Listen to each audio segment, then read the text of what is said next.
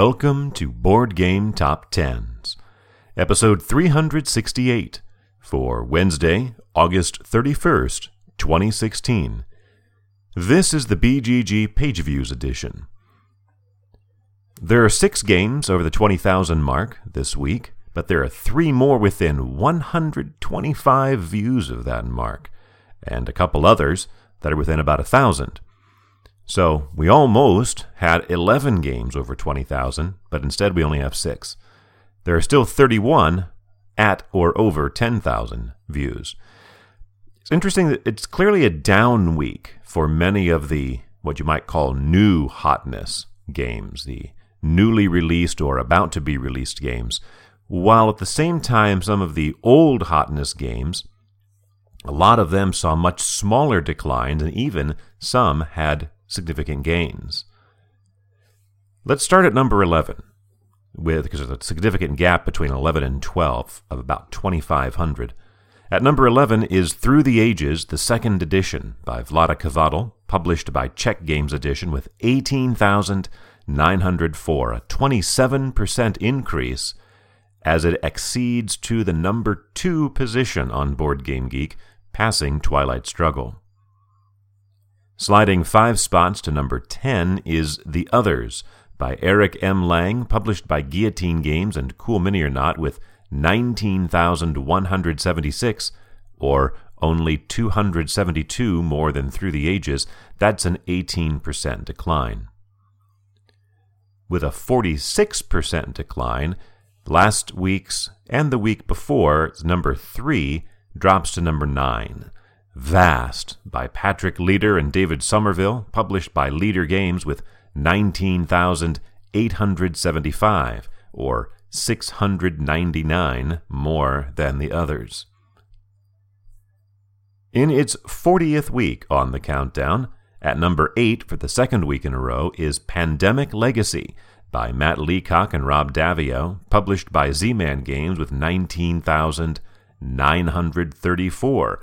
There's one of those old hotness games with an increase, going up about 1,000 views or a little over 5%, to put a gap of 59 views between itself and Vast.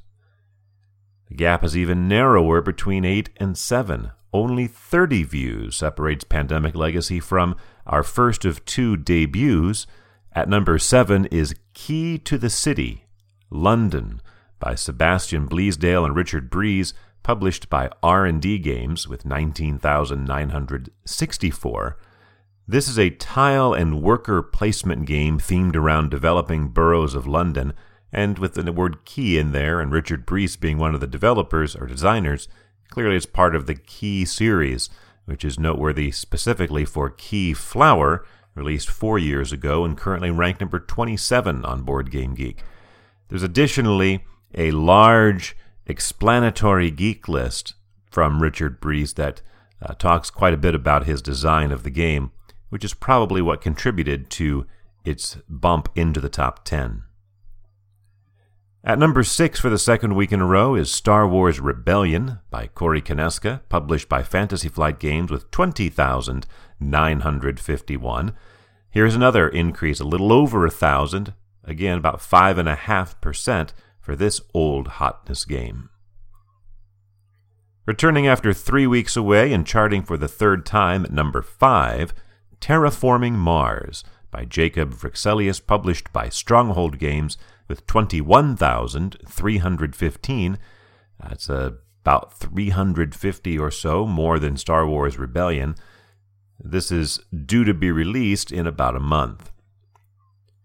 So from number 5 to number 11, we see a total gap there of about 2,400, but between number 7 and number 9, the gap is only 89. Between 7 and 11, the gap is only about 1,000. So nice tight bunching here, right in the top 10. And we'll see some more significant gaps here, almost a gap of 5,000, up to our number 4 game. There, for the second week in a row, is Seafall by Rob Daviau, published by Ironwall Games and Plaid Hat Games with 26,200. That's off about 15%, of course. As has been mentioned before, Seafall not yet in wide release. Our highest new entry and our second debut of the week is at number 3, Innis, by Christian Martinez, published by Matago, with almost 35,000 views, 34,842. Innis is spelled I-N-I-S. It is a Celtic-themed dudes on a map area majority game that has 3 different types of area majority. This may not even see an Essen release, so still a few months away for Innis. Well, last week, our duel between Scythe and Mansions of Madness got a little less tense, as there is a 16,000 view gap between them, with Mansions of Madness dropping significantly.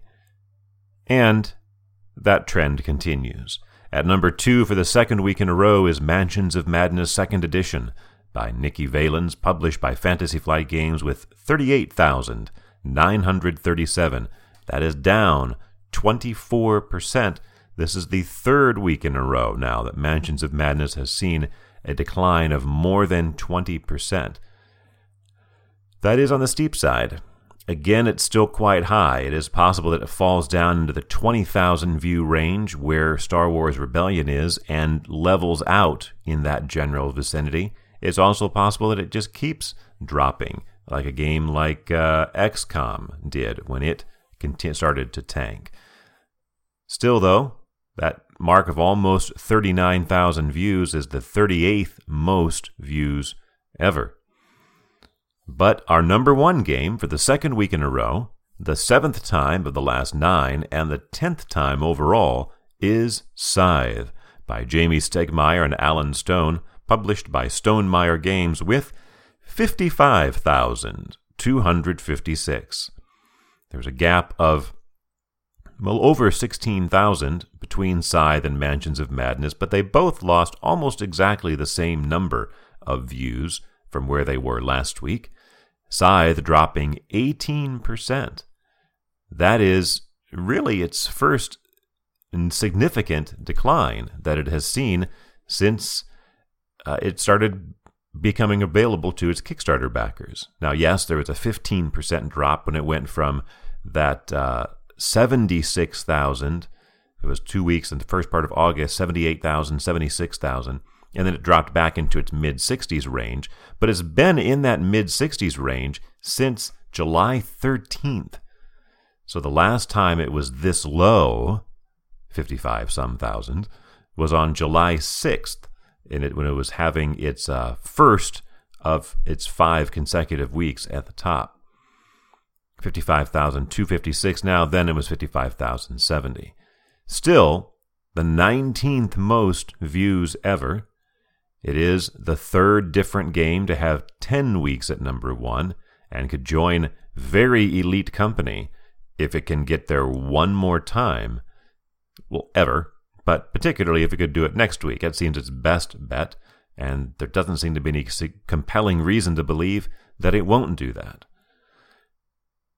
Now, it's interesting that Scythe and Mansions of Madness lost about the same number of views, which means if Scythe had started down last week, or if Mansions of Madness had waited one more week to start declining, we could have still had a neck-and-neck battle between them instead of being separated by, 16,000 plus views. Again, the big question is, what does Scythe do from here? There's really no pattern that is visible or clearly seen. This could be the start of its normal, of its beginning to follow the normal progression of dropping, 10 to 20% every week. This week it was 18%. Or maybe it'll just drop to this level and sit here for the next month and a half. I don't know. It's an interesting one to watch, and we'll see whether it can hold the crown again next week. For Wednesday, August 31st, 2016.